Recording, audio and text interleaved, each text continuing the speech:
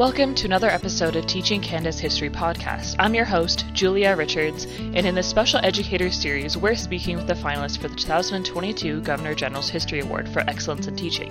Created 26 years ago in 1996, the award recognizes best practices in teaching Canadian history and is an opportunity to highlight the important work that teachers and students are doing to interpret and share the stories of the past. I'm sitting down with Tanya Anderson. Why don't we start by introducing yourself? You can tell us a little about your school or your classroom that you teach.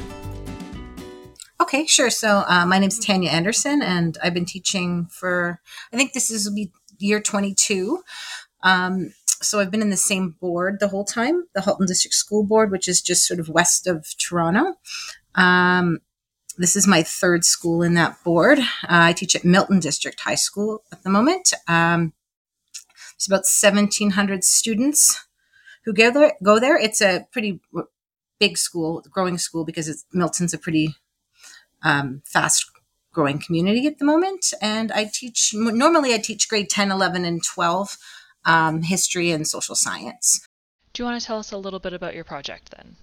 Okay, sure. So my project is kind of the way that I teach. It's the unit culminating, or the choice of unit culminatings, but it depends sort of on the way that I've started teaching history these days. So my project is for a grade 10 history course, specifically Ontario. But I started teaching grade 10 history thematically, and each of the units revolve around a critical thinking question. And so I made a choice board, or a learning menu, as I like to call it, where the students can choose sort of how they want to learn, mostly with various types of resources. So some are video, some are articles, that kind of thing. But what the project really is the idea that at the end, they again choose how they want to show their learning, or how they want to show what they know. So they have a choice of 3 assignments. They can answer the course question, the unit question in the medium of their choice. Or they can do a deep dive. And so that's where they choose something that maybe we didn't get into in class in as much depth as they would have liked, and they write their own critical thinking question around that topic, and then again answer it using reasoned judgment, and again in the medium of their own choice. Or they do what's called I call it an Anderson assignment, because it's one that I've actually written for them, created for them myself. And in this case, what they did was for this unit, they had to redesign the history textbook. So the course question for this unit, or the unit question rather for this unit, is to what extent have diverse voices shaped Canadian identity and culture? And so they took a look at a textbook that we use, and they looked for spots where they felt like there was room for more diverse voices. And so they designed some sort of element. It could be an addendum, it could be a pamphlet, it could be anything they wanted, just to fill in those spots where they thought that we needed to hear more from diverse voices in Canadian history. And so, that's pretty much what it was. The idea that there's choice all the way through, and then at the end with the unit culminating, there's those three choices of assignments. I love that. That's something I would have loved to do as a student. How many students chose to do the textbook part of the assignment? Well, I've done it now, I would say 3 times. And I think I usually get a good chunk of them doing that, actually. So I would say probably 40 to 50% of the class chooses to do that on average. That's really cool. So what inspired you to develop this project? It was kind of a combination of a few things. Teaching thematically really I felt like it opened up a lot of opportunities for choice for students. And I also felt like then there's an opportunity to look at the textbook in its entirety, because we're looking for a theme and not necessarily a chunk, like a chronological chunk of time. And so there was that. There was also I found a lot of students I find actually a lot of students are not choosing to take history beyond grade 10, because in Ontario, grade 10 is the only time you have to, the only time the course is compulsory.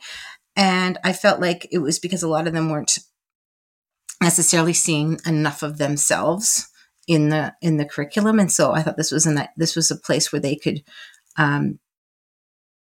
see where it was missing, see that they are in fact a part of Canadian history. They are the diverse voices. They have had an impact, and this was their opportunity to ameliorate that for themselves and for me and for us to see it. So that's sort of how that's sort of what inspired it, was the idea that, yes, I'm acknowledging that maybe we haven't done the best job of in Canadian history of teaching all of it, and that we can ourselves take it upon ourselves to ameliorate that and learn about it.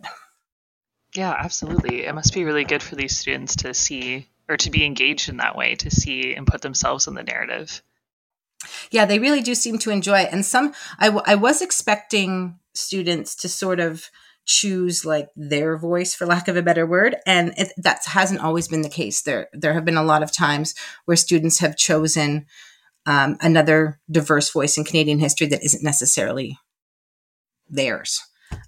So that has been really nice to see as well. What do you think is the greatest impact of your project? I really think the greatest impact of it is getting the students engaged.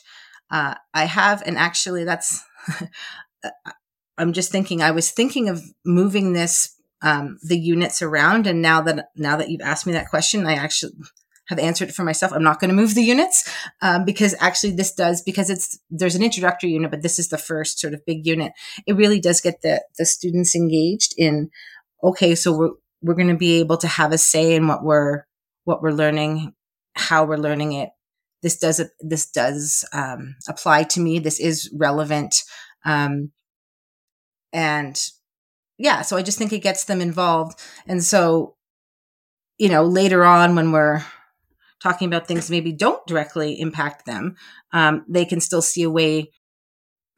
When something maybe doesn't directly impact them, they can still see a way of how maybe it just looks like it didn't, but there are in fact relationships and cause and effect and things like that maybe at first glance or on the surface you don't necessarily connect them to yourself, but they're in fact really is. So yeah, I just feel like it sort of starts us off on yes, this class is going to try to incorporate all of you, what you're concerned about.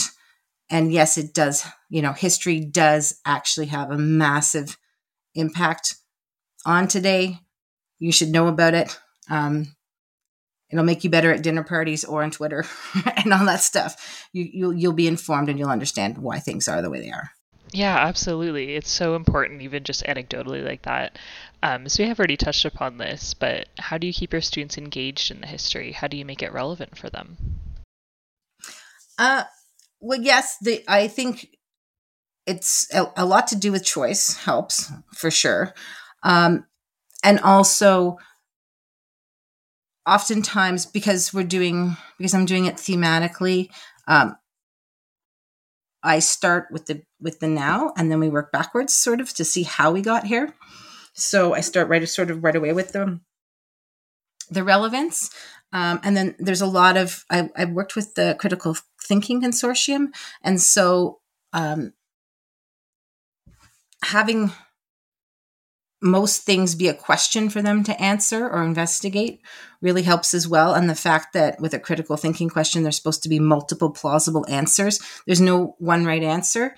It has them thinking. So that's really how I try. Like I'm asking them questions. You're going to answer this. It's your opinion. It's not my opinion. We're going to use the historical evidence to learn, but also you have to choose based on criteria. Like, is this evidence good? Is this evidence good to answer this particular question? Why are you choosing it?